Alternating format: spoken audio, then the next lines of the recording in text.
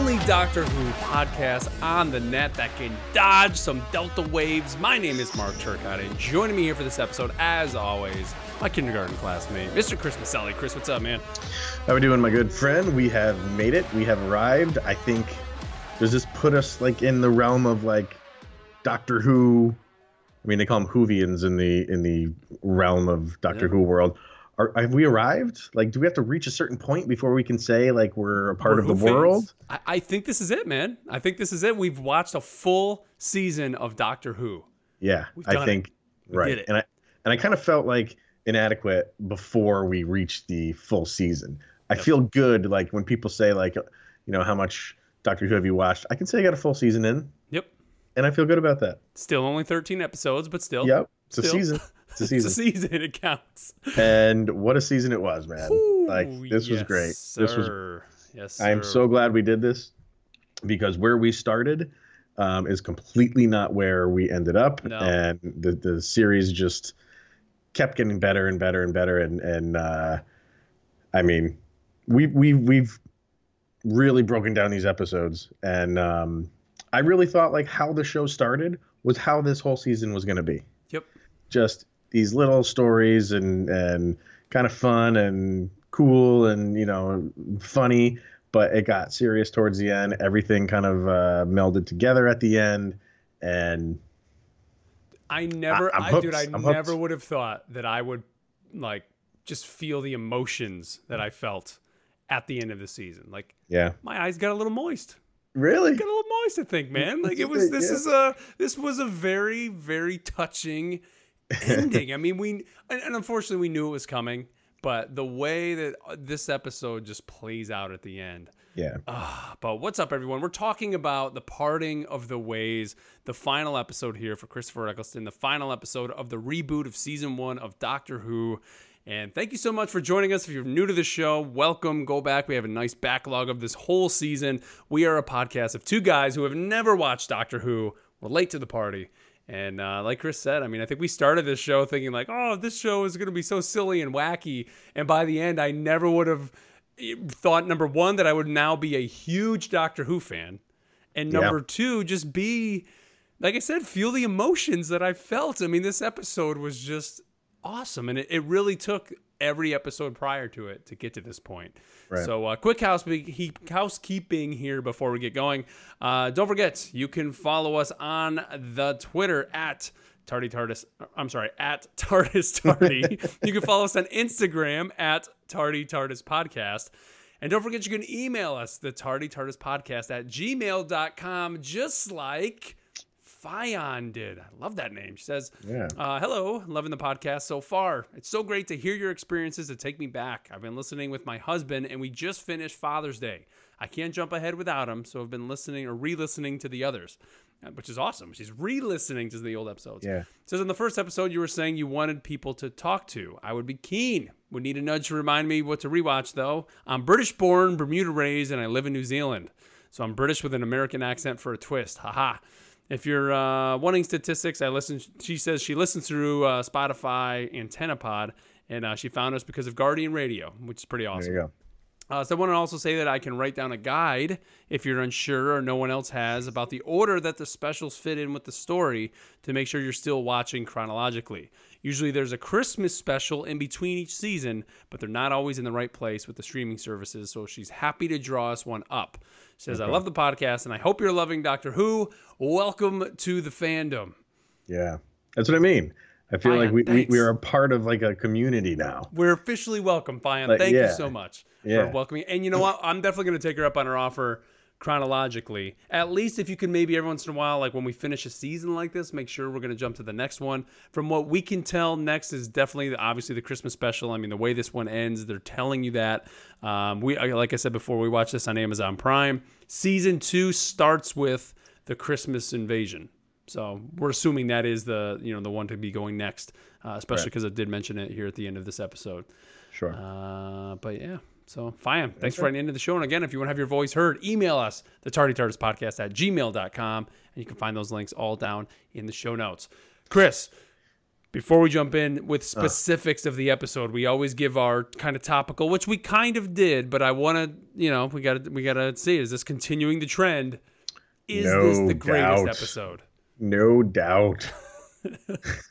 No question. Down low. Yeah. Keep it on low, down low, no doubt. Yeah, man. Like and we've said this before, I don't like going ahead and reading anything or seeing anything that might spoil anything about this season. And even in like newsreaders that I have on my phone, they're not referencing season 1 most of the time.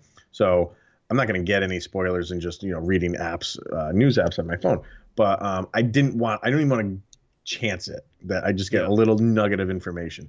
So I didn't know the ending. Like I didn't know that David Tennant would actually be in the episode. Yeah, I didn't either. Yeah. I had no clue that was going to happen. I knew and then after I finished the first viewing of it, I went and kind of read some backstory of the season and stuff like that. And maybe we'll get to that towards the end about, Eccleston leaving and all that stuff. Yeah. So it was so bittersweet at the very end. Mm-hmm. Just that moment when it happens. But then I'm like, he's gone. That's it. That's it, man. He's not coming back. Well, we got to dive into what really happens to him, because I know this probably does get explained. I'm just still a little bit confused. We'll get into it. We'll get into it. Okay. But I will say that when there's the moment when he locks Rose up into the TARDIS and sends her away, and then she sees him via the hologram, I actually thought that was the last time they were going to talk. And we did see that in the next time on from the week before. I thought that was going to be it. Like, I didn't think she was going to go back. But I'm glad that she did. And we this whole season, we had it all built up to the kiss. It was awesome, man. I love it. I love it. It all built up to that. It's so good. But let's jump in here, dude. This episode starts off with, of course, Rose surrounded by Daleks. And the doctor basically saying, actually, the Daleks at this point are telling her, you need to tell us what's he going to do. What do they keep asking her to do? To predict. Keep yelling predict. And she's like, I don't know. And you know what? I think she's just honest in saying that. Nobody ever knows what the doctor's going to do. You never know what this man is going to do. It's crazy. But then I love the scene and I remember us joking about it before, and she even says, because the TARDIS is flying at the ship, and the Daleks say, TARDIS inbound or something like that. And it's literally the TARDIS just flinging through space, spinning I don't even know what, a top. And then they shoot missiles at it, and Rose is nervous. The TARDIS doesn't have any defenses. Shakes it off like nothing. Thanks to old Jack and his tribophysical waveform macrokinetic extrapolator that he took. He's able to create a nice little, what do you call it? Force field around it. Yep. What do you think of that scene, man? You just see it flying through space. You don't really see, we haven't really seen the TARDIS like that. No. So much. Because normally you see it's in that Bill and Ted kind of it's basically the same thing. But there's a nice explosion and yep. I don't know, for it to happen within the first 30 seconds, you're like, all right, no, that's not gonna explode. But no, Jack is becoming my favorite, dude. He is really great. It's really good.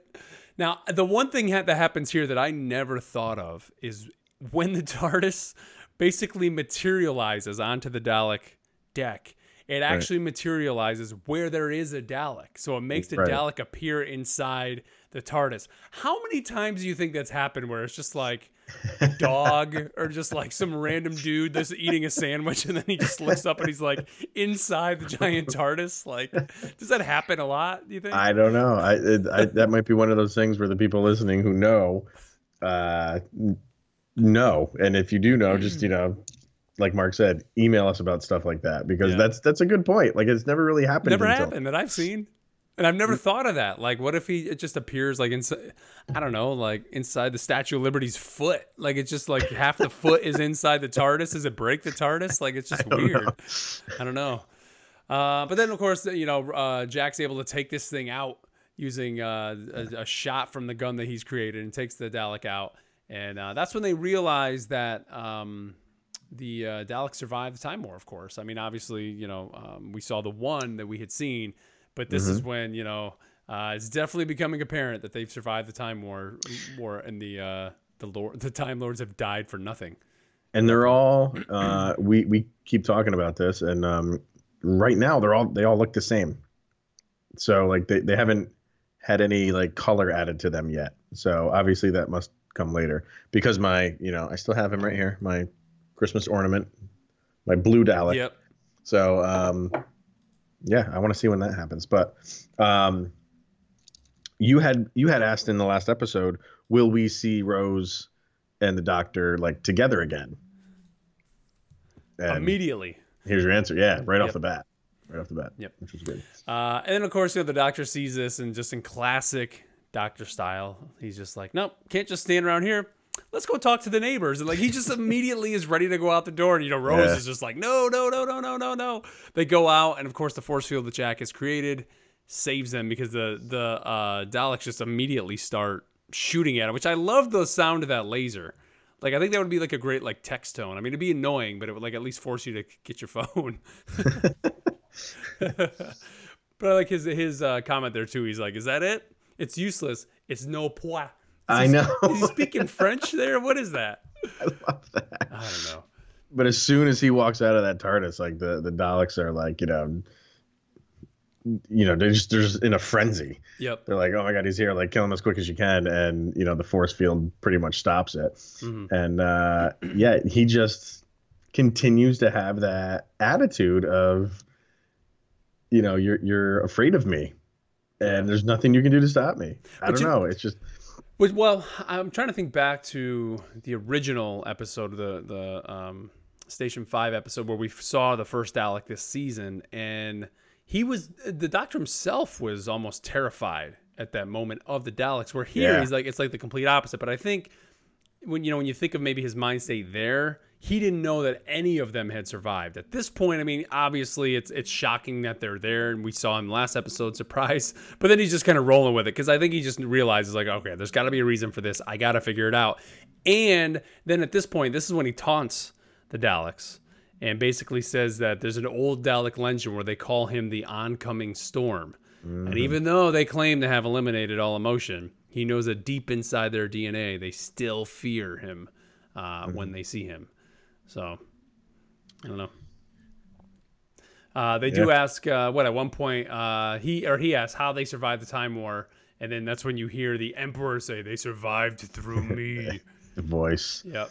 Crazy voice. Which again, we saw that last week. We were like, oh, when are we going to see that? I didn't think we get this reveal this early on, but immediately we find out it is the Dalek Emperor.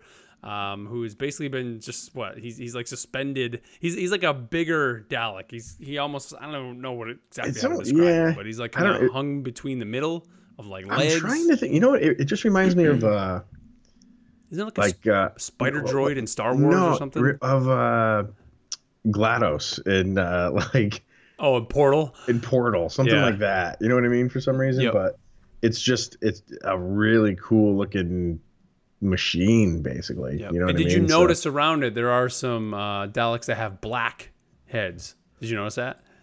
I'm looking at it right now. Yeah. Like one's floating around. Around, they have black heads instead of the regular head, so it's almost like the Imperial Guards for the Dalek Emperor, which is kind of crazy. So then the Emperor goes on and just describes that the Doctor destroyed all the Daleks in the war, but its ship survived and was falling through time, crippled but alive, and that they've been surviving in the dark space and silently just rebuilding themselves and infiltrating all of Earth's systems, harvesting humans, which this is kind of crazy, harvesting humans and converting their genetic material into an army of the Daleks. So then Rose mentions, so you're part human? And this is when immediately they all start, he says it's blasphemy. And then what does they keep saying? Like, blaspheme. It's a great punk band name. And the Doctor, he's even shocked that they're even able to comprehend blasphemy, right? Because they're supposed to have no emotion or anything. Like they're not supposed to be able to get that. And I think this is the same part where he kind of like threatens the Daleks behind him, and he kind of like yells at them, they almost like take a step backwards. Well, it's because they're what I they're mean? telling him to stop talking, like stop talking, stop Don't talking. And he's like, no, interrupt, that's and- what I do. I Yeah. talk, and then he kind of like goes back at him, like I'll get you, and they do. They kind of back up a little bit. They recoil. Yeah, it's crazy. Dumb. And then we do find out that this emperor considers himself the god of Mm-hmm. the Daleks, and he's saying that he reached into the dirt and made new life, and he is the god of the Daleks, and they all basically worship him. And So basically, what they're doing is just taking dead bodies and turning them into Daleks, right? I guess, Yeah, and like Gross. I was thinking about it, like that's happened a lot in this season. A lot of crap happens with Earth's dead bodies.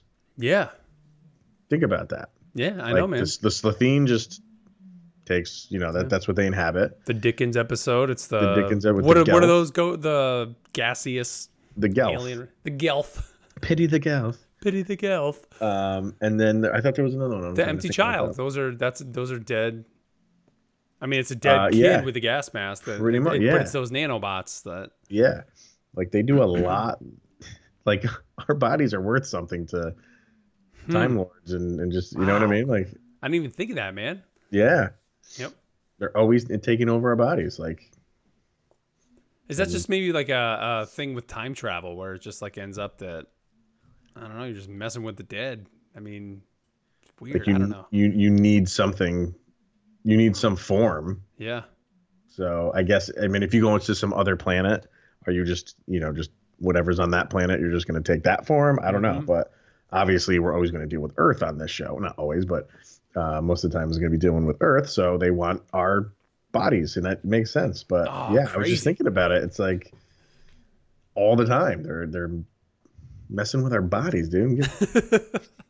Well, I mean, if you saw the Dalek bodies, I mean, you're going to want a human body, I would hope, because their bodies are pretty gross. Let's see. So the Doctor, and then they go back onto the TARDIS, and you notice when the Doctor, like when they go in and he shuts the door, he kind of puts his head on the door, and I mean, you could tell I wonder if it's at this point that he's kind of realizing, because this is when you keep hearing the Daleks just shouting, "Exterminate, exterminate!" Like, is he kind of realizing maybe this is the end? Like maybe he can't get him out of it. Even though I know you don't really notice that until later when he locks Rose into the box. But I think he's kind of realizing like, I'm a little bit overwhelmed here. Like this may be a little bit too much. He for me to kinda knows get the us out of end this is situation. around the corner for him. Because it's just Yeah, they fair possible. purposely slowly zoom in on him, and you can hear the Daleks, and he has his head just kind of like on the door.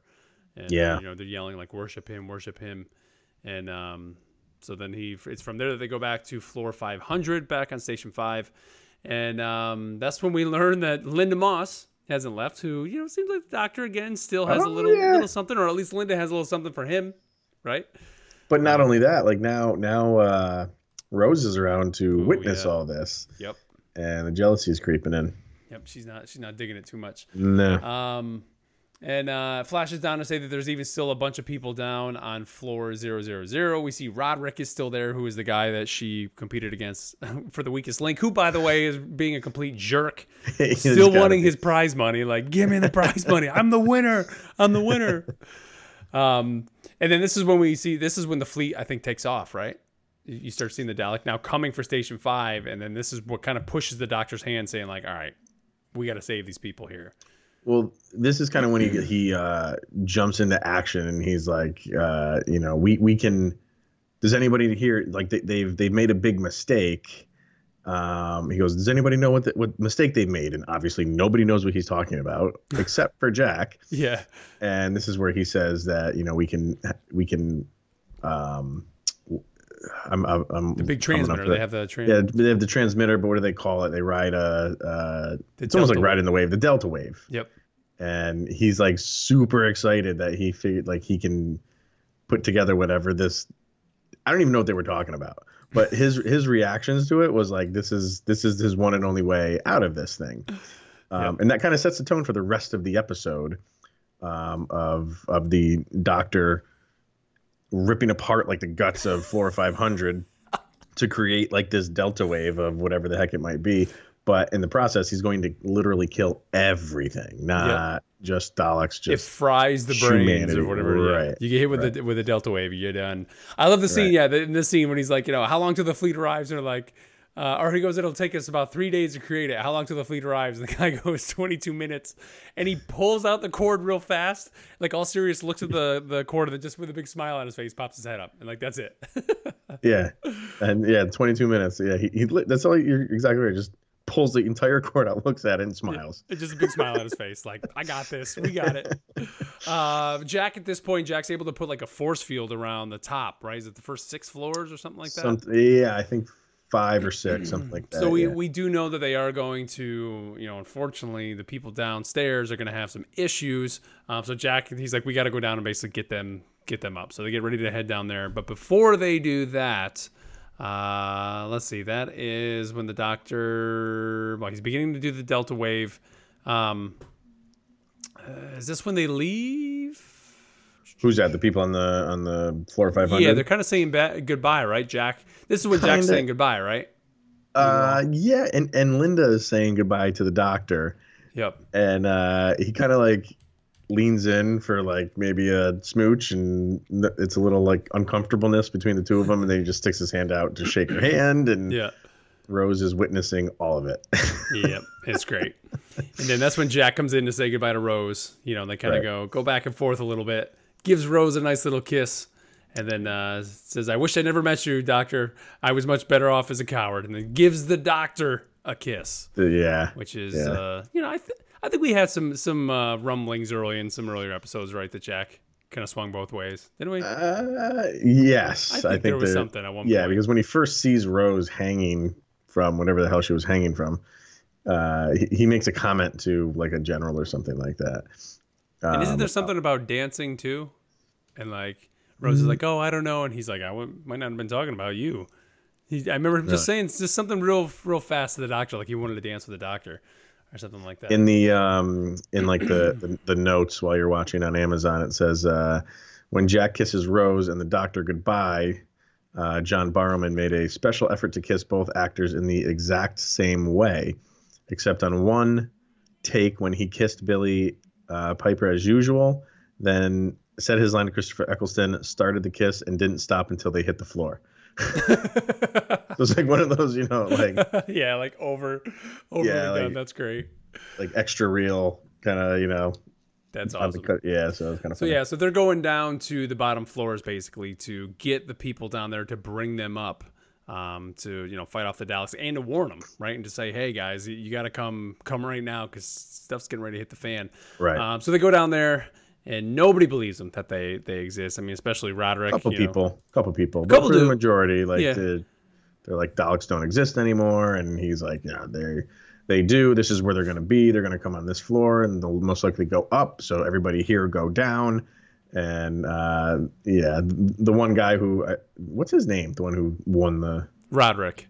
Okay. Roderick, yeah. He's kind of like the ringleader of like, we're not going, we're gonna stay put. And it's kind of like not a super emotional moment because you're not really connected to any of these people, but Jack's like response is like he's like, just then go down low and just be quiet. Yeah. And when he says something about when you hear people yelling, he goes, if you hear the battle and hear the sounds, he's like, hopefully they won't notice you, like the Daleks. Just be quiet. I think he kind of just knows that, all right, you're not coming with us, you're dead. Yeah.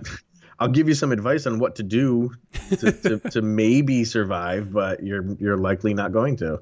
Yep. And it was kind of a good moment for him, I thought. Mm-hmm. It was his Independence Day. President from Independence Day. When he's standing on top of the table giving the speech. Bill Pullman. That's right. Let's see. Then we come back. Yeah. Cuts back to the doctor. The Delta Wave is charging up. He checks to see how much is there because Rose is like, how close is it getting? And after looking at it, he knows it's not getting there. That it's not going to be the right amount that they need to take it out, or it's not going to be done in time. And this is when Rose then says, like, why don't we go back? Like, why don't we go back and fix it? Right? Isn't that when she says that?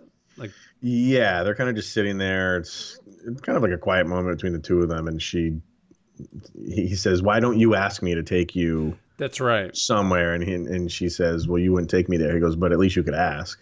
Basically saying like, yeah, no, I'm not. I can't. I'm not going to take you there because this is where I have to be right now. Yeah. Nice touching moment, man. Yeah. And he kind of like fakes this whole thing that Rose has this brilliant idea.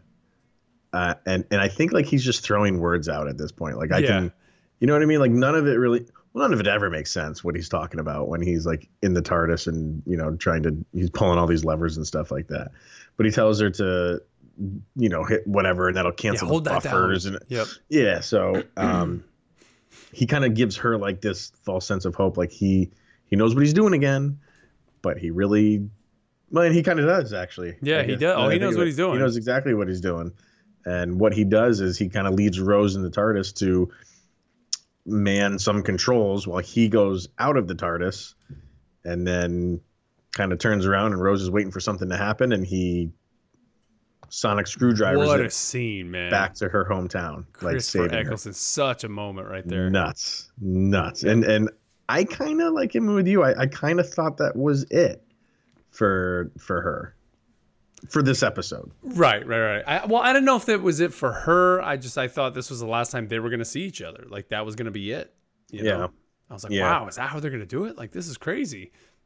I mean, they almost lead you to believe that because then it's moments after when, you know, once Rose realizes that the door is shut, that's when we get the hologram that pops up and talks about emergency program 1, and it's going to take her home and not to return for him for fear that his technology will fall into the Daleks' hands. Mm-hmm. And, you know, he says, just take it back, just leave the TARDIS, leave it there forever, let it die in remembrance of him and for her to have a fantastic life. And I love, like, she's looking at it and kind of walks next to it, looking at it. And then his head turns and looks like directly at her, man. Yeah. Oh, it's so good. Wow. So great. Isn't this where he says, like, let it be a strange little thing standing in a street corner. He goes, just let the TARDIS die. Yep. And I part of me thinks like that face he has when he runs out of the TARDIS and leaves Rose behind, and then, you know, does the sonic screwdriver to like engage the TARDIS to send her back. The look on his face, like, I think part of that was like him not, obviously he's sad that he's in his mind, he's not going to see Rose again, but he's not going to see that TARDIS again either. No, I mean, he's saying goodbye to the TARDIS. Right. Yeah. So I think that look on his face was more for the TARDIS than for Rose. I think he's happy he's saving Rose, but he has this look of sadness on his face. It's like, and in the, it was the last episode where he kind of, or maybe 2 episodes ago, where he describes like why the TARDIS looks the way it does. Yeah. Because it got stuck. And I think he likes that part of it. You know what I mean? Yeah. That's a part of him. Like, it doesn't change all the time. And even though it did, but I can't remember why it's stuck in the look of something broke. There was like a fuse or something that broke, and he just never fixed it. And he likes that part of it. Yep. So that I just how much of it too? How much of it too do you think is even almost relief? Because I say relief, but it's like we know he just wants to live a normal life, right? Like he knows he can't, and maybe now by doing this, like he's realizing like it may be the end, and he doesn't have to live this life anymore, you know? Because I mean, think about it: the things that he's seen, the things that he's gone through. I mean, how many? What do they call her? His companion. Like, how many companions has he been through? We don't know. Yeah, I don't know. How many of them have died? How many has he lost? So now it's like, you know what? I'm able to finally save one, and I'm going to send her away. It's with the TARDIS, and sure, it's bittersweet, but that's why when he just looks at her and he says, all I want you to do is just live a good life. Yeah. Do me the one thing, live a fantastic life. Yeah, because even at the end, when he sees Rose in the form that she's in, he kind of says, like, that's what I see. I see that every day. Like what she says that she sees, how she sees everything. He's how like, she sees everything. Yep. I think you're right. I think there's a part of him that's like just fine doing this, creating this delta wave just to destroy everything, including himself, because Doctor's seen some shit. Ooh, yes, he has. Let's see. So then Mickey comes up right there at the very end. Yeah. Yep. And, how is he just always there? Like, I don't know. He says he heard it. I mean, he must be like, supersonic hearing or something like that. Yeah. But he comes up and is kind of getting ready to talk some trash, and then immediately sees this isn't the time, and they just start hugging and hugging out there. They another little aside from the watching on the Amazon thing, the street corner at which the TARDIS reappears after being sent back to 2005 is the same street corner where Rose's father was originally struck by a car and killed in the opening of Father's Day. Ah, okay. That's the same exact location. Yep. Yep. Let's see, and then it cuts back to we see the doctor working, and Jack comes in, and it's funny. He's like, "Where's Rose?" And he's like, "Oh, she's gone." He's like, "Oh, you took her home yet?" And he's like, "Oh, what a time to take a leak," or something like that. But he realizes, like, you can see on his face, being a time traveler himself, he kind of understands why the doctor did it, because he knows what's at stake too. That the stakes are really high, and he says the Delta Wave, is it going to be ready? And the Emperor then cuts in. So this is when we kind of have the Emperor coming back in again, saying that, the wave is not going to be able to be transmitted, that, it's not going to be able to discriminate between humans and Daleks, and it's going to wipe out all the Daleks and the humans within the range, and, with no distinction at all between whoever it is. And so his original plan was to not do that, apparently. Like, did they really even say that? No. In the beginning? I mean, this is kind of like where they lend you to believe that if he had enough time, he could manipulate this to kill just what he wanted, in this case, Daleks. But he's not going to have that time, so he's just going to blow everything up. Kill everything. That's crazy. Everything, yep. And, that's what he says to him, "You're going to die as a human." And he says, "Well, what would you have done? Or what would you do?" He says, "You send her home. She's safe." Mm-hmm. And he's like, "Yep. Keep working." Crazy, man. That's awesome. Like, I don't know, man. It's just a different... They're different. They're aliens. They don't think like we do. You know what I mean? Like, that's exactly... Like, why does Jack care about her so much? I get why the doctor does, and in some form I get why Jack does, but... for him to say, like, she's safe, like, she is so important to both of them, then let's do this. Yep. It's go time. Sager, let's go. Right. But then we get a little interesting thing here. This threw me for a loop.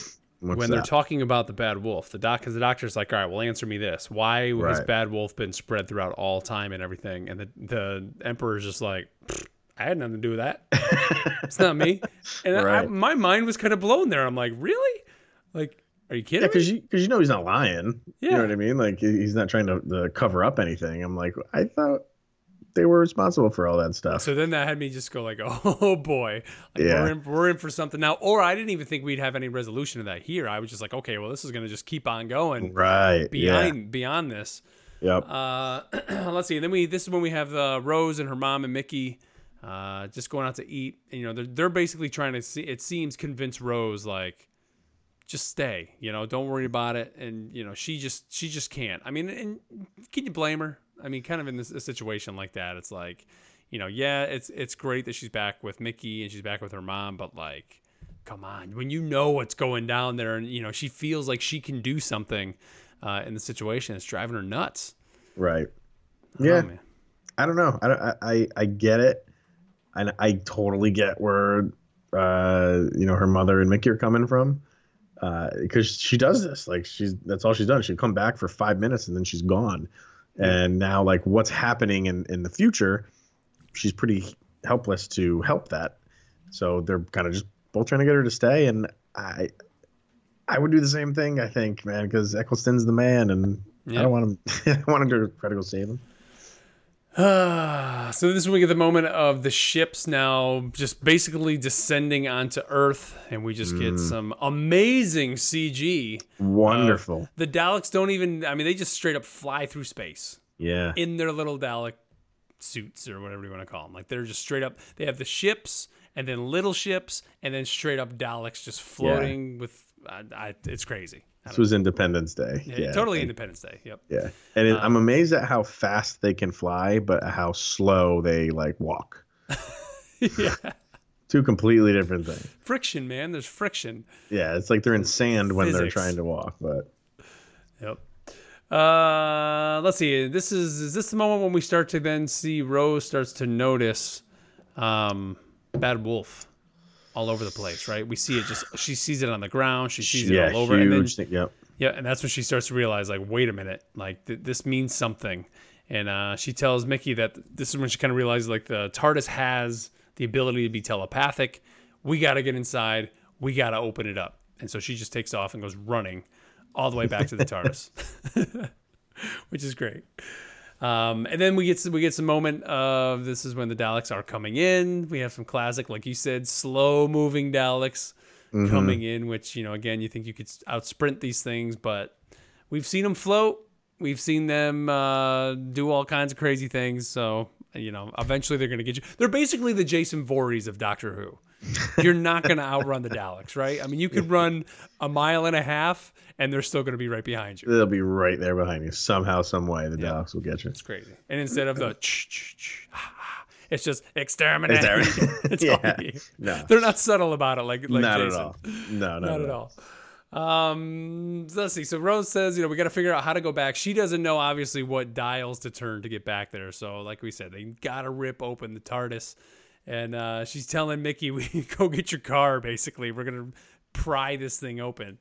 And then what? We get some more fight scenes. We get some Matrix bullet time stuff with the Daleks, where the bullets are going real slow and you know, kind of firing. I love I don't even know who this woman is that gets blasted first, whatever her name is. She's just shooting that gun all over the place. This is classic. Yeah, you knew these guys were just, you know, sacrificial lambs, and she like yells like, "You lied to me!" Like she's like basically telling Jack like you lied to me that we were, you know, safe. These bullets aren't doing anything. And he whenever like they try to attack like the Daleks, they always say aim for the eye stalk.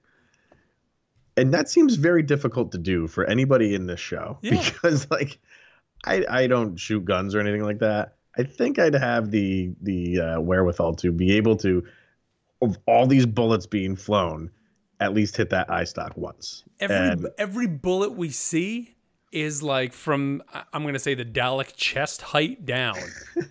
Aim for the eyeball. The eye. But like, we don't. Yeah. You're using a machine gun that shoots like 50 bullets in like 30 seconds. Why is everyone below the eye stalk? I don't know. Lift the gun up just a little bit. Just a little bit. One of them's going to hit.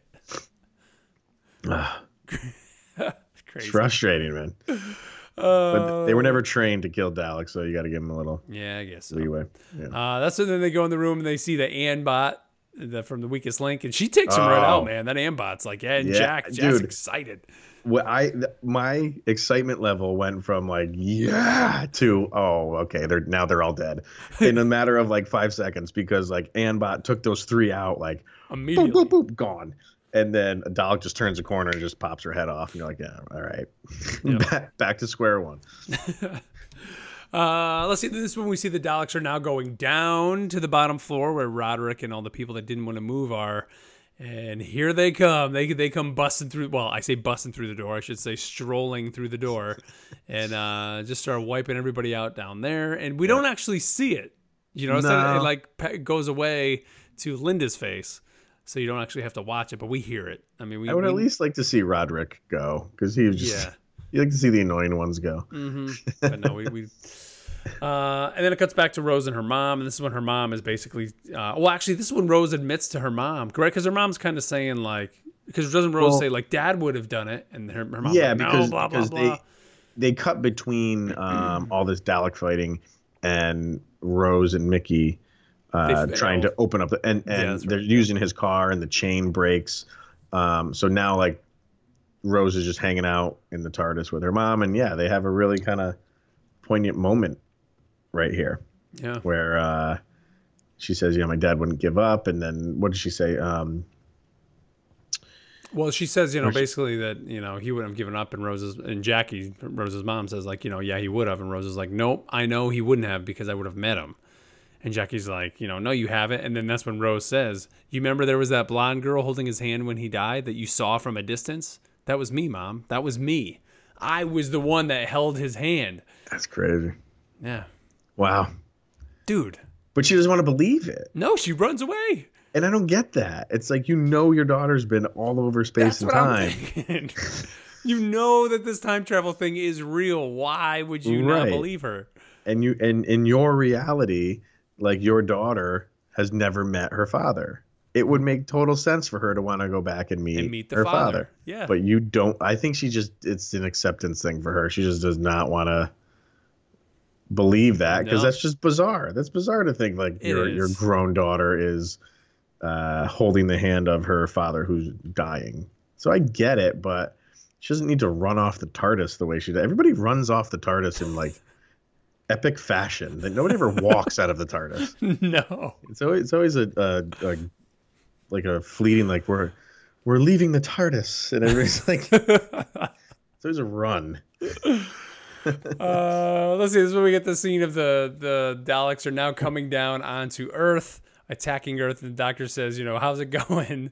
And we find out that Europa, Pacifica, the New American Alliance, and Australasia, yes, are now being devastated by Dalek bombing. And what do they bomb? What do the Daleks bomb with? We don't know. I don't know, but whatever they're doing, if you watch the map, it's morphing.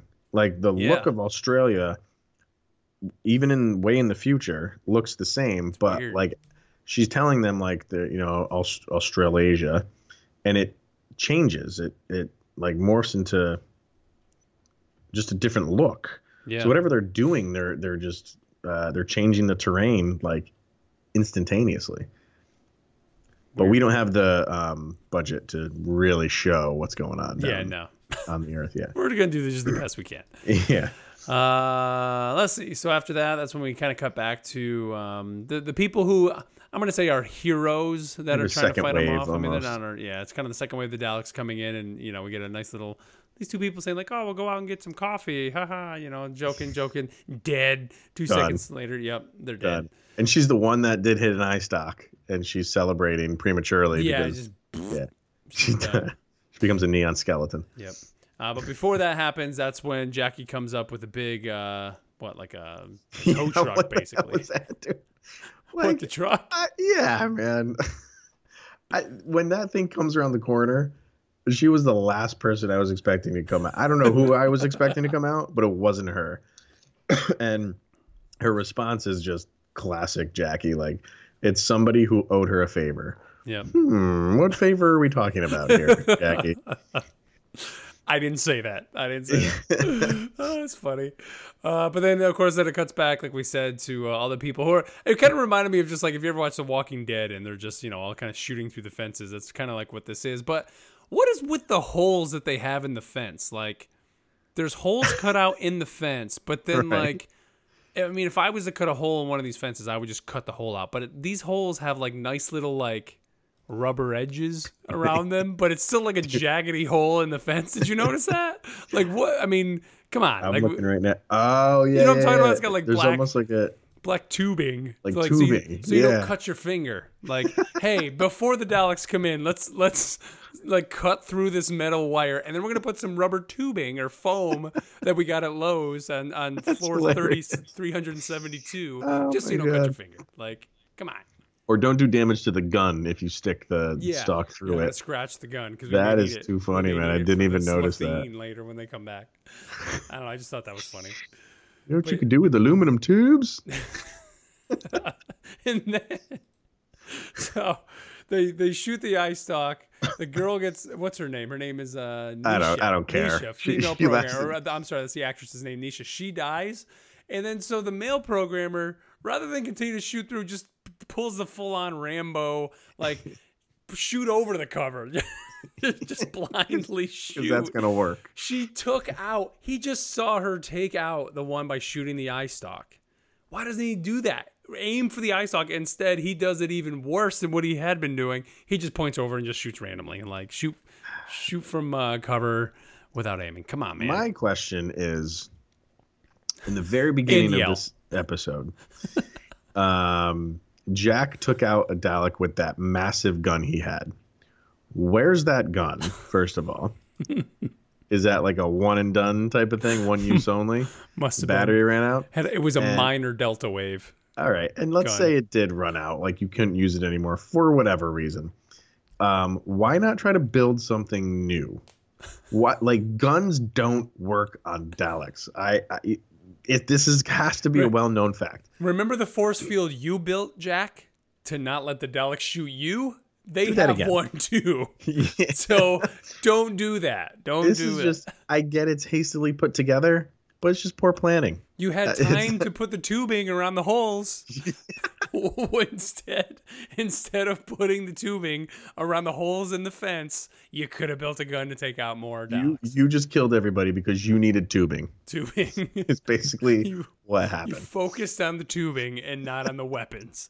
Come on, man. You focused on safety. Safety over. There's got to be Band-Aids in the future. You know what? They may not have all had their tetanus shot. So, Jack was very concerned that everybody didn't have their tetanus shot. And if they cut themselves on the metal fence, you might get some lockjaw going on. And you couldn't have that. Don't want that in the 2022nd century on Station 5. Can't have that. But didn't somebody have an injury and the doctor cured it with his screwdriver?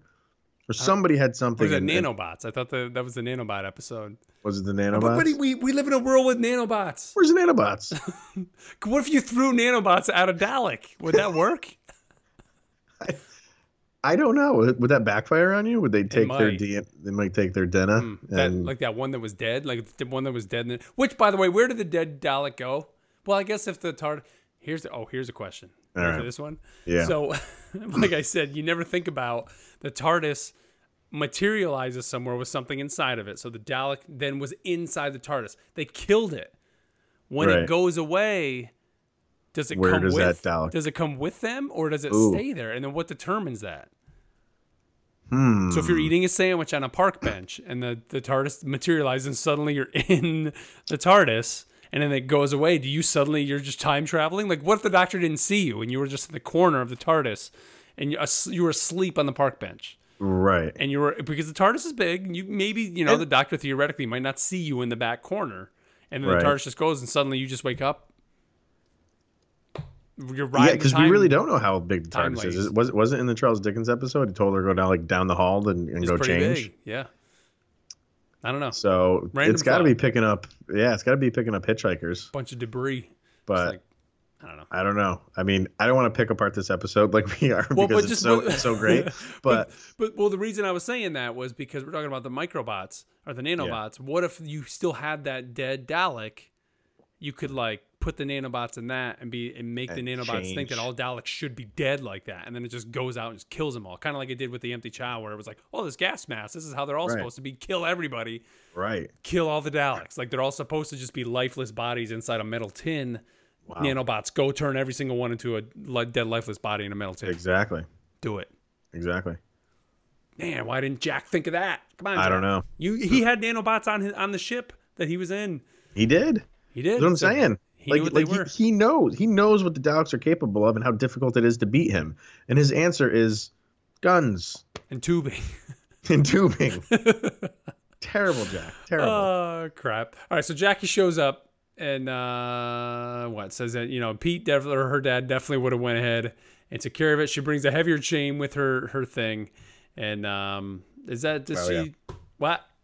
Yeah. No, well, she just shows up, scene, right? Yeah, we get and then we get to the Linda scene. Yeah. Linda's in her. Linda was like, what was her job? I don't know. It was just to oversee and to kind of tell everybody where the Daleks were going, I guess, because she's the one that tells them they've infiltrated Earth and they've taken over these different countries. The screen, maybe. So I think she was on the part of the ship that can see out. So she hears Daleks by the door to get into the room that she's in, and the doctor tells her, "Don't worry about it," because the side that they're coming in on is I guess how's it say, like reinforced with whatever it was. Yeah, it was something. Like meteors couldn't penetrate that door. So that doesn't stop the Daleks from trying. And in the process of them, she can see a light coming through the door, but the room that she's in has a huge window that sees out to Earth, and just like 4 or 5 of them just Walking Dead coming out of the rising from the dead, just hover right in front of that window and just I think shatter it. Bye Linda. Take her. And the doctor hears that. He looks a little sad, right? He's a little bit sad in that moment when he sees that. Yeah. And then we get a great scene of Jack shuffling backwards down a hallway with the Daleks coming. And he's got his hand out, he's doing the Al Bundy Heisman Trophy, put both hands on the gun. Dude, I'm so glad you saw that. That was the greatest thing ever. He scored 5 touchdowns in one game, Polk High, back in the day. Like, I don't understand. Why are you doing this, Jack? Like, put your hands on the gun. Shoot for the eye stalk, man. Like, he's just randomly just shooting. Like, oh, that was so great. I just don't understand it. Go if you got. I think that's gonna be like when we post this episode, that we got to find that image. Yeah, the GIF. His arm is just out, just shuffling for no reason. Yeah, he's kind of smile. He's kind of yelling. Okay, but that's when they Mickey starts driving the truck. I saw a good image of Mickey screaming, trying to pull out the TARDIS and get it, and it does work. And they work, yeah. And then Rose takes a little peek on the inside, and she becomes the Phoenix from X-Men. For those who don't know, Jean Grey becomes the Phoenix and pretty much looks like Rose in that moment. Right. And, but did you notice like when that happens, like, you know, Mickey he gets out of the truck or whatever and makes a run for the TARDIS door, and they close on their own. Yeah. Oh yeah. I've never seen it do that before. So, I was that a TARDIS move? Is that just what happens when the heart is shown? I don't know. That was Rose, man. I think that was just like, oh, that's true. I'm on it. Here we go. Let's go. Yeah. And it was just in it. And dude, the scene of her just like looking down as they're flying to the doctor now, looking down at the heart of the TARDIS and just beams of light. Oh, this is crazy. Yeah. I mean, Rose is looking badass in this moment here. We get a scene of Jack trying to fight off the Daleks with a pistol. Still has his arm out. Clearly not going to work. Just like, remember that movie 8-Legged Freaks? Yeah. It's just what I feel like Jack is screaming at while he's shooting these things. Yeah. And then, dude, I love kind of the discussion between the Doctor and the Dalek here, or the Emperor, because basically it ends up he gets surrounded at this moment, and the Emperor tells him that it wants him to become like them. It's almost like daring him to do it. Like, I dare you to become the great exterminator. Hail the Doctor, the great exterminator, it says. And it basically says you have to make a choice between being a coward or a killer. And then he says, you know, he tries, doesn't he kind of, is that when he has his hands on the things and he's like ready to kind of do it? And then he just says, it almost looks like one of those, you know, TNT things that you're going to like push down. Of course. And he says he'd be a coward any day. And he's looking like he's going to do it. And he basically just the Emperor Dalek is just calling his bluff. Yep. And he kind of does the shaking. I don't know if I can do it. And he does. And he does. He goes coward. And we've asked this question out throughout the entire series. Like, is the Doctor bad? But there's like now like there's little things like, obviously this is a big thing that he won't do it. But I think in the last episode when he walks in the floor 500 and he's got that gun that Jack made. Oh yeah, and he throws it to the guy. And he's like, and he gives a face like, I'm not gonna shoot you, just here, take it. Yeah. Like he's like MacGyver. Like he doesn't like guns and to kill people. He wants to, you know what I mean? Like yeah. Well, I almost wonder too how much of it is like, you know, I honestly I think he was set to do this, but I think the Doctor will take in anything that, you know, any information that he can, and I think when the Emperor just says to him, I want you to be like us, all hail the great exterminator, the Doctor, then he kind of realizes like, wait a minute, I would be on their level. That would make me like them. I can't do it because of that. Like, I think like in the moment he was ready to do it, this whole episode he's been setting up ready to do it. To what? Not do it? No, he was going to do it. But then when the Emperor flat out says like, you're doing it, even though I don't think the Emperor set it up to be this, but then at this point he's saying you're doing exactly what I want you to do. Like, you're going to do it and be just like us. And he can't live with himself like that. But luckily we don't have to see where it goes. And that's when the TARDIS shows up in, dude, the most epic scene I think we've had all season. And, you know, even the Doctor looks up at Rose and saying, like, what have you done? And, you know, she says, I looked into the TARDIS looked into me. And, man, when she comes walking out of that dude, just when the door opens and she's just there, like her silhouette is just there and all the light comes like flooding out and stuff like that. Like, dude, her eyes, man. But she doesn't even walk to the Doctor. No. She like morphs over to him. It's crazy, man. She goes from the doorway. I didn't even notice that. Does she really? Yeah, man. Are you watching the video? I got put it on right now. She goes from the door in front of him. She like materializes in front of him. Like she's almost like the TARDIS herself. Like she materializes outside of the TARDIS. But then you get that epic line where she says like, you know, I am the bad wolf. Like, so the bad wolf has been her kind of in this moment with the TARDIS in her, right? Is it, or is it the TARDIS? I mean, we can kind of get into that. I don't know. This is kind of where my I don't want to say confusion was in the beginning, but it's like, you know, in the end, this is the bad wolf. Her with this inside of her. And she is able to just wipe out the Daleks, like, immediately. Man. She just looks at them, done. And let me see where it says here. Let's see. This is where she says, you know, I am the bad wolf. I create myself. She says, I take the words. What did she say? I scatter them in time and space. And so she was. So she goes. Okay, so I'm going back a little bit. The doors open. Lead myself here. Right. So I don't think it's Rose in particular. It's just maybe some being or some spirit that's inhabiting her right now. Yep. It says like the doors open, the light from the TARDIS, heart spilling out into the control room, and in the middle of it, all is Rose as Bad Wolf, glowing brightly. In answer to the Doctor, Rose tells him she looked into the TARDIS, and it into her. The Doctor tells her that she looked into the time vortex, something no one is supposed to see. So fused with power, Rose easily stops and diverts a Dalek blast, which was awesome. Yep. Doc thought he was going to take her out, and she just hand up. Nope. As the Emperor calls her, quote, the abomination, Rose explains that she is the Bad Wolf and proceeds to scatter the name of the game station's owners through time and space to lead herself to this point. So it's almost like she left Bad Wolf, like Rose did. Right. Saw Bad Wolf to lead her back. Whatever this Bad Wolf thing is, it's left these clues for itself to get to this point in time. Right.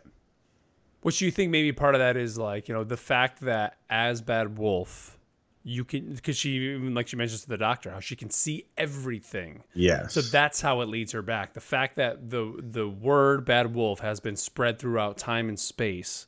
That's how you get back to this point when you can physically stand here in this time right now and see through all time and space and see where Bad Wolf is at every spot, everywhere, see where it ends, which is this moment, and get yourself back there to save it. That's pretty powerful. Too. Crazy, man. That's nuts. Nuts. Wow. But yeah, so she just goes off, man. She says, you know, everything must come to dust and just wipes him out, man. She goes Thanos, man. She does. She snaps. She does. She snaps. It's epic.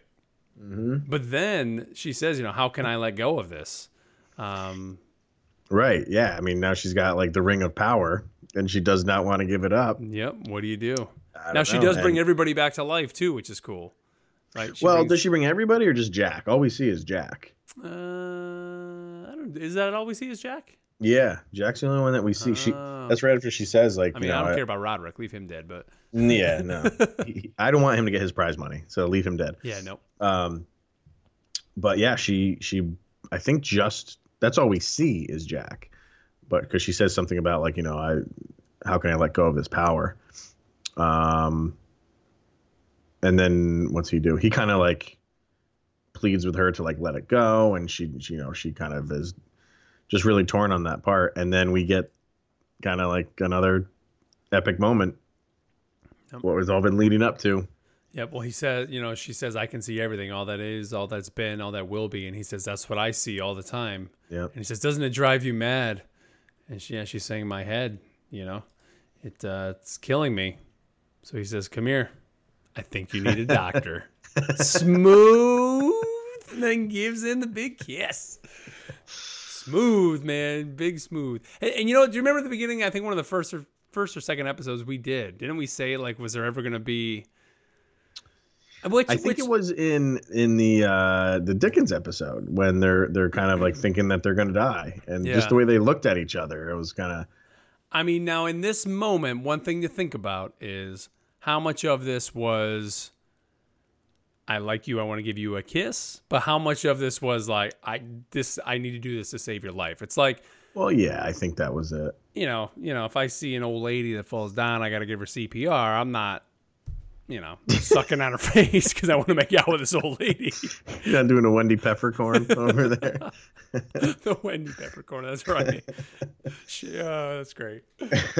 No, I think it. I think it was probably. That's a great reference, dude. I'm dying. Go see The Sandlot. You guys have seen The Sandlot. Marcus Squints. That's great. I think it was like 99%. I want to save your life. 1%. Well, you've been acting like you're giving it up to everybody else on this show, so why don't I get a little bit of action? But it's great, man. He gives her, a really good kiss too, man. It's a nice kiss, and then sucks it out of her. Sucks the. Dude, the bad wolf I'm talking about here. Yeah. What is this show becoming?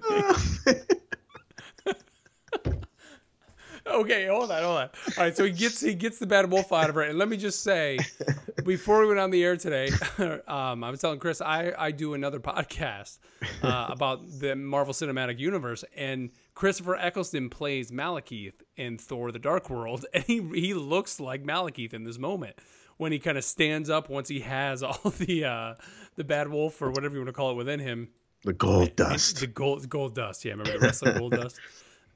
Dustin Rhodes, and he breathes out the stuff back into the TARDIS. So it's kind of just an interesting scene, just kind of see that. Yeah. But okay, we got Jack up. Jack stands up. He sees, kind of wants to know what happened, but they just leave Jack. They literally leave Jack's looking at dust. They leave Jack in the dust. They just leave him there. I mean, do you think? Did they ever really know that Jack died? I think is it kind of maybe known, or did. I mean, I think maybe just assumed that he died. Yeah. So it's not like they're leaving him behind because they know that Rose or the Bad Wolf has brought him back to life. Yeah, and he's fine on his own. He can traverse through time. Or is it tough? Like once you leave, is it difficult for him to find the Doctor and Rose now? Do you think it would be like? I mean, I don't know. You know what I mean? Maybe. Will we see him again? I hope so. I hope so too. He's just turned into an awesome character. But I want to say, like, when we keep doing the the notes after we're done, like reviewing the episode, like everything was like Torchwood started in 2006. Oh, okay. So it was shortly after. So yeah. So maybe not, but we'll see. So Rose wakes up in the TARDIS, and is this the moment where the Doctor kind of looks at his hand and sees that he still has a little something going on there?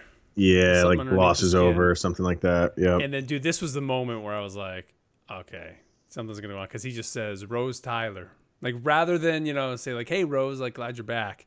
It's just like, Rose Tyler, I was going to take you to so many places. Barcelona, not the city Barcelona. The planet Barcelona, you'd love it. He says it's a fantastic place. They've got dogs with no noses. And he just kind of laughs. And she keeps saying, like, everything you're saying is not making sense. And he says, I might never make sense. I might never make sense again. I might have two heads or no head. And he just kind of is having that, silly grin on his face. Right. And then his appendix bursts, and he bends over, and she obviously runs to save him, and he's yells, barks at her, like, stay away. Yep. He says, every cell in my body is dying. And she's like, well, can't you do something? Can't you save yourself? And he's like, no. He's like, the Time Lords, we have this little trick. It's sort of a way of cheating death. Yeah. And this is where he kind of gets ready to go. Yeah, he says, like, every cell in my body is dying, and kind of just throws his head back, and But before that, he has a classic line. A classic line. And he this isn't the before I go. You're not doing that. That's not yet. No, he goes, you've been absolutely fantastic to her. Oh, he says it here? Yeah, this is it, man. Because he says, he goes, we have this funny trick. He says, I'm not going to see you again. He goes, you're not going to see me. I'm not going to look like this. He says, but before I go, this is where he says, I just want to tell you, you were fantastic. absolutely fantastic. And you know what? So was I. And I gotta ask, like, mic drop. Yeah, like, again, not with a big going. Smile. Yeah, a big goofy grin. But again, not going forward and reading things. Is that does that like quote like has that followed him throughout just his career? Eccleston as no, just and you know what? So have I. I just feel like that should reverberate for him. Like everything, man. It really should. And not knowing that, if it hasn't, I don't know why it hasn't, because that is like the perfect like send off to a character, even though it's not really like sending him off for him. You know what I mean? Like for his final moment as the Doctor, that line is just brilliantly written. I don't think you could have written any better. Nope. It's fantastic. Awesome writing. Yep. He's gonna be missed for sure. Yeah. But then we had the kind of the shocking moment, like we said. I never expected to see David Tennant in this at all. But then he kind of comes back, and he's instantly kind of funny, man. Where he's just like, "Oh, okay, got new teeth. That's weird. So where was I? Oh, that's right, Barcelona." Boom. And they do that intentionally. I have to think for you to get the impression that it's the same character just a different skin. Yep. You know what I mean? So I guess I think that's my question is like, is he going to have still the same personality? Is he still kind of the same, just in this new body? So every memory, everything, which I guess theoretically, if you can see everything in all space and time, you'd be able to see everything regardless. But like, is it going to be the same? Doctor? Like the mannerisms and stuff like that? Yeah, I mean, I can see that being different, of course, just because it is a different actor. But like, yeah, does he remember every single thing they've ever done up to this point? And is it still technically the same character? I gotta think it is, man. I do. I especially in that moment, right? That last line, like you said, that's kind of hinting this is the same guy that was in the same conversation. Exactly, right. Crazy. Right. I was so like, when it happened, I'm like, oh my God, that's awesome. And like I said in the beginning of this episode, like, it was immediately followed up by, oh man, like, we're never gonna see Eccleston anymore. I know, man. Do you feel like we will still feel the same way about him when we're in season like 6 and 7? I think so. I do. Dude. Just the big goofy smile, and like I said, I've seen him in a few other things, and now just recently watching him in Thor: Dark World. That honestly, I don't know if anybody's seen that movie. It's honestly the worst Marvel movie of all 20 MCU movies, in my opinion. It's the worst. I even like the Incredible Hulk better than I do that. He, to me, is the best part about it. Even though that villain, they don't really give him a good role. Rewatching it recently, it's him as the Doctor. Like I just see that. Even though there's nothing about him that represents that. Whenever I see him as an actor now, I'm just gonna think of this season of Doctor Who, and I love the guy. He's great. Yeah. I love him. I know, and it's easy for us to say that now because that's all we know. Yep. But everybody says David Tennant, man. Pretty good. In my experience with David Tennant is Jessica Jones. Yeah, that's pretty much. He was in Harry Potter too, wasn't he? I think. I think he is. Yeah, he plays something in Harry Potter. Yeah, he's in that as well. Is he like so like makeup No. on like you don't really recognize him or no? No, I don't think so. I think he's just. I don't know. We'll see. So we'll get into the Christmas Invasion, which is a longer episode. You notice that this episode's going to be 59 minutes. Oh, okay. Yeah, I mean it's not longer, obviously, long, but then that's just the Christmas special, and then the other ones they go back to the whatever 40, 42, 44. But what an episode, man! I mean, this episode definitely was. I looking at it, I don't think they could have done it any better. Like to not only be the end of a season finale, the end of Eccleston as the Doctor, which, it's funny. It's not that it's really a series finale, but like it almost is. Like when you have a major character who, I mean, his name he's the title character. He's the guy. When you totally change that over, no matter what, even though Rose is going to be the same, Mickey's probably still going to be in there and all these returning characters, it's still going to be different. Very different. When you have your lead character, your title character is somebody played by a completely different actor. It's crazy. Right. And that's crazy just for a show to do that. Yeah. You wonder where did that idea come from? Like to do that. I mean, you're basically writing in the ability to change your actors, right? Of where maybe contract disputes and all that. Like you're writing the real world realities of putting on a television show. You're almost writing that into your show to just make it easy and convenient to swap out actors, which is smart, I guess. Yeah, but I mean, we like, humans just hate change to begin with. Yeah. And knowing that it's one of those things where like every time like whatever, like Facebook or something like that or Twitter updates their app, everybody always hates the new version and likes the version that came directly before it. And then you get used to the current version. And then when they update that, you hate it. Yeah. And you hate the new. So, but I think that's real ballsy for a show to have it's like you said, it's titled character swapped out every, what do they do it? It's not regimen, is it? It's not like every 2 years and that's it. No. Some people didn't some people do more? Yeah, I think Tenet does like 3 seasons. Does it? Okay. Yeah. So, and that's the thing, like you get attached to them and then they're gone. So you don't see that a lot in a lot of shows. So I don't know. I'm sad that the initial season for us is over, but I really excited to just get like a different season in and see where this goes now. And like we've said so many times over this season, when we started this thing, people were like, "Oh, get through season 1." We did it, man, and we loved it. So if people are saying everything after season 1 is like where the show really starts to take off, I can't wait to get involved in this stuff. Yeah. So what do you got for us for some story notes for this Let's see. So this was the first episode in the series which was not given a press screening, which is kind of cool. So there was no real spoilers out. Yep. The only one that screened it was like the BBC, just to make sure there was no, naked jackass taking this one. And this is interesting. So you had asked why they just left Jack at the end, and that was done intentionally, I guess, because Jack was left behind because they wanted to explore the effects of the regeneration on Rose, noting that Jack would basically have he's seen it before. So he would have if he was right next to Rose, it would have just been like, oh yeah, he's changing. It's not a big deal to him. And they felt like it was kind of taken away from the impact that it had on Rose. Ah, okay. Which kind of makes sense. Yep.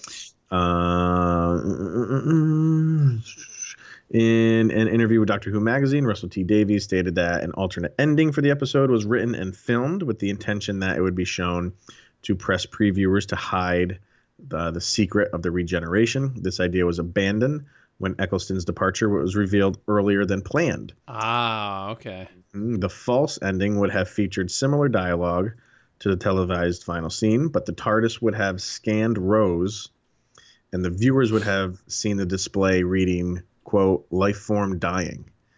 Davies considered the scene inferior to the one actually shown, but suggested that it might be suitable on an extra for a DVD. And I don't think it ever did show up on a DVD. So the Doctor claims that he is known in Dalek legend as, quote, the oncoming storm, which we mentioned, a title that first appeared in the Virgin New Adventure novel Love and War by Paul Cornell, who wrote the episode Father's Day.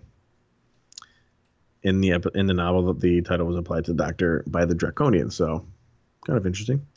Eccleston's, so this is kind of like getting into the whole Eccleston thing. Eccleston's departure had been leaked by the BBC on March 30th, who claimed that he was scared of being typecast. On the 4th of April, they admitted that this statement had been made without consulting the actor and were forced to apologize. In 2010, Eccleston denied the typecast claim, explaining that he was not comfortable in the working environment. He later stated that he could not get along with some of the, quote, senior people. According to the Sunday Mirror, an interview for BBC's Doctor Who website that was taken down after his departure was announced, revealed that Eccleston had planned to stay for 2 or 3 more years. Tennant was offered to replace the role when he was watching a pre-transmission copy of Casanova. I guess that's another British show. Though Tennant initially believed the offer was a joke, he accepted the role after he realized they were serious and was announced as his replacement. Wow. So, and I've after I watched this episode the first time, I kind of dove into going through like what had happened and stuff.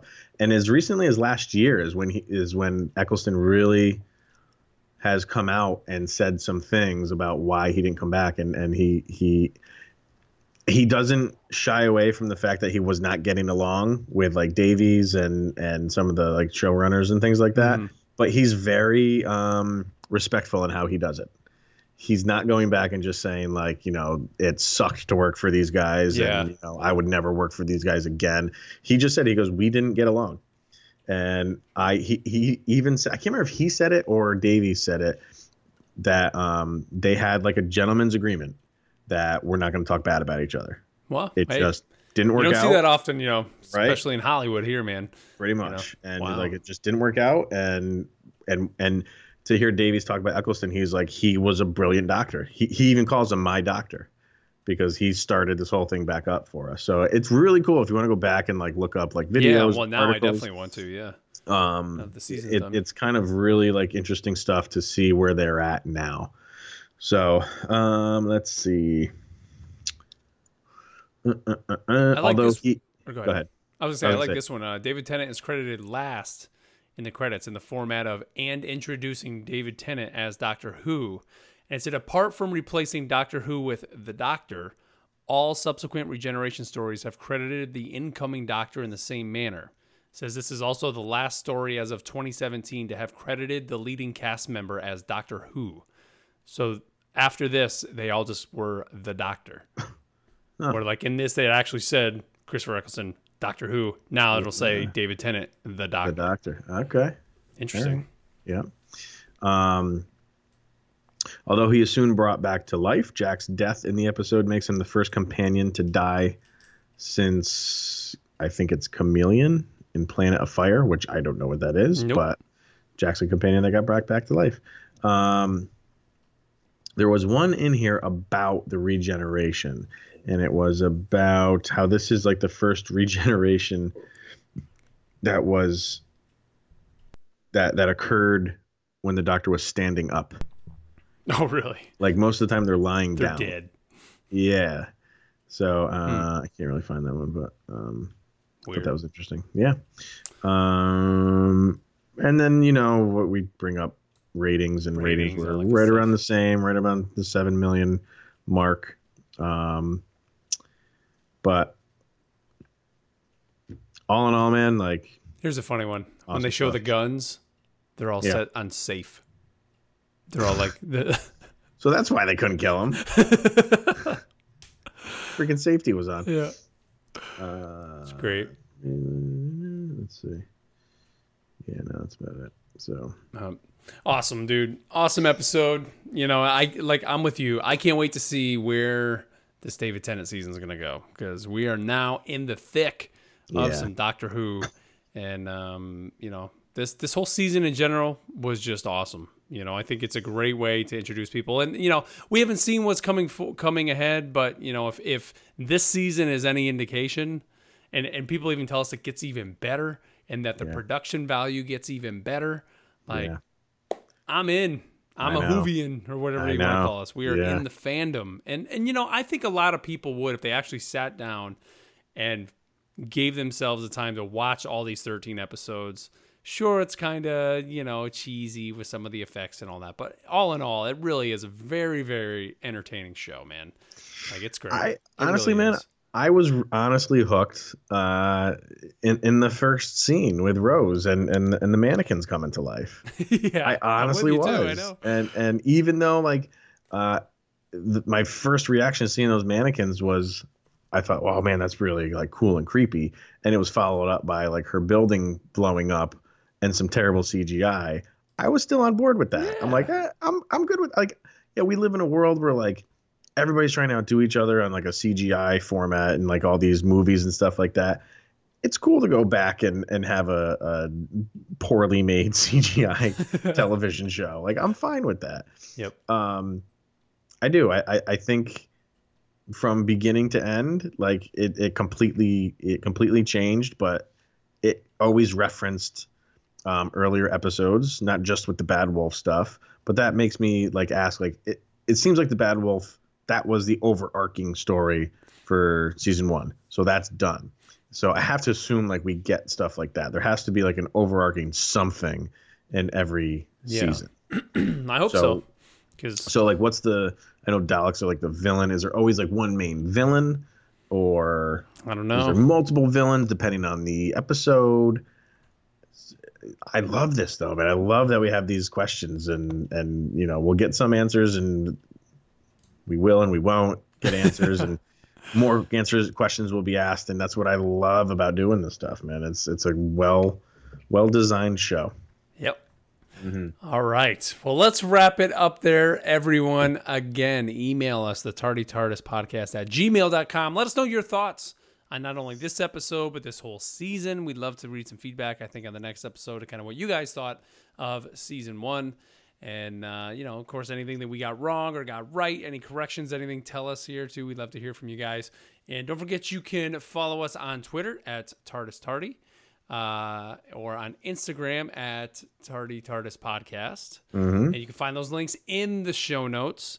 And of course, however you're listening to the show, please, please, please leave us a review if you can on that platform. And like we've said before, help spread the word, spread the love of the TardTardis Podcast. If you have friends who watch Doctor Who, like you, and they're not listening to the podcast, let them know about us because they might get a kick out of it. I think, like we said, the show is meant for people who really already watch Doctor Who, coming back, revisiting all these old episodes, of course, through a new lens, I think, which is kind of neat. And I think we're hitting that mark for a lot of people that are sending us emails and giving us some feedback. So everybody, as always, thank you for tuning in, however you're tuning in, whether it's through iTunes, whatever your podcast service of choice is. Thank you so much.